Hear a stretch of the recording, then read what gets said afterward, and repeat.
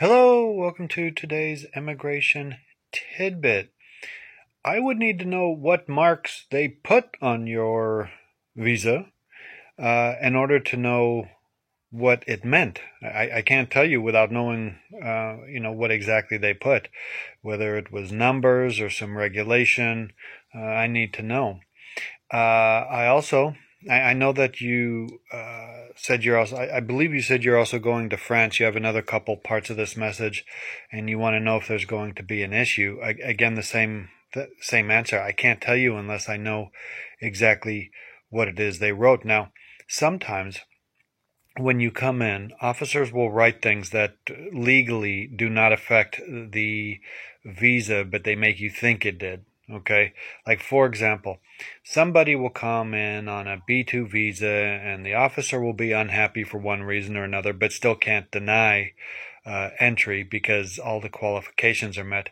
So they'll put something on it saying, cannot adjust status. Okay.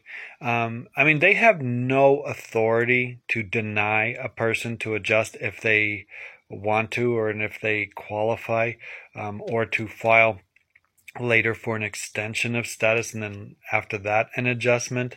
So you have to, that's why I'm saying you have to really know what it is that they put on there so that I could review the regulation and see what it is that the officer's trying to claim to do. Just because the officer puts it on there does not make it gospel, okay? It doesn't make it so that it's an absolute certainty that you can or can't do something. Sometimes officers think they have a lot more authority than they do, and they try to abuse that authority by exerting through actions items that they don't have the authority to do. So given that, you can at some point later know what it is that they wrote, what was said.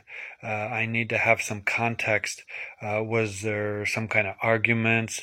Have you already been in the country a few times and this is the fourth time? The officer said, you're not coming in again if you do this or that, and wrote some condition on.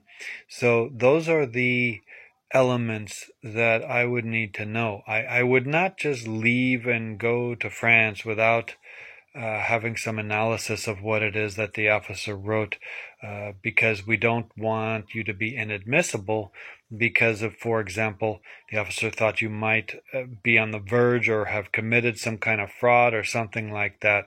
So once you inform me or another attorney what it is that was on there, then we can let you know more specifically what risks you have, whether there's any issues, whether the officer was abusing his or her authority, and or whether it doesn't have any real effect on you or not. Okay. Shortcast Club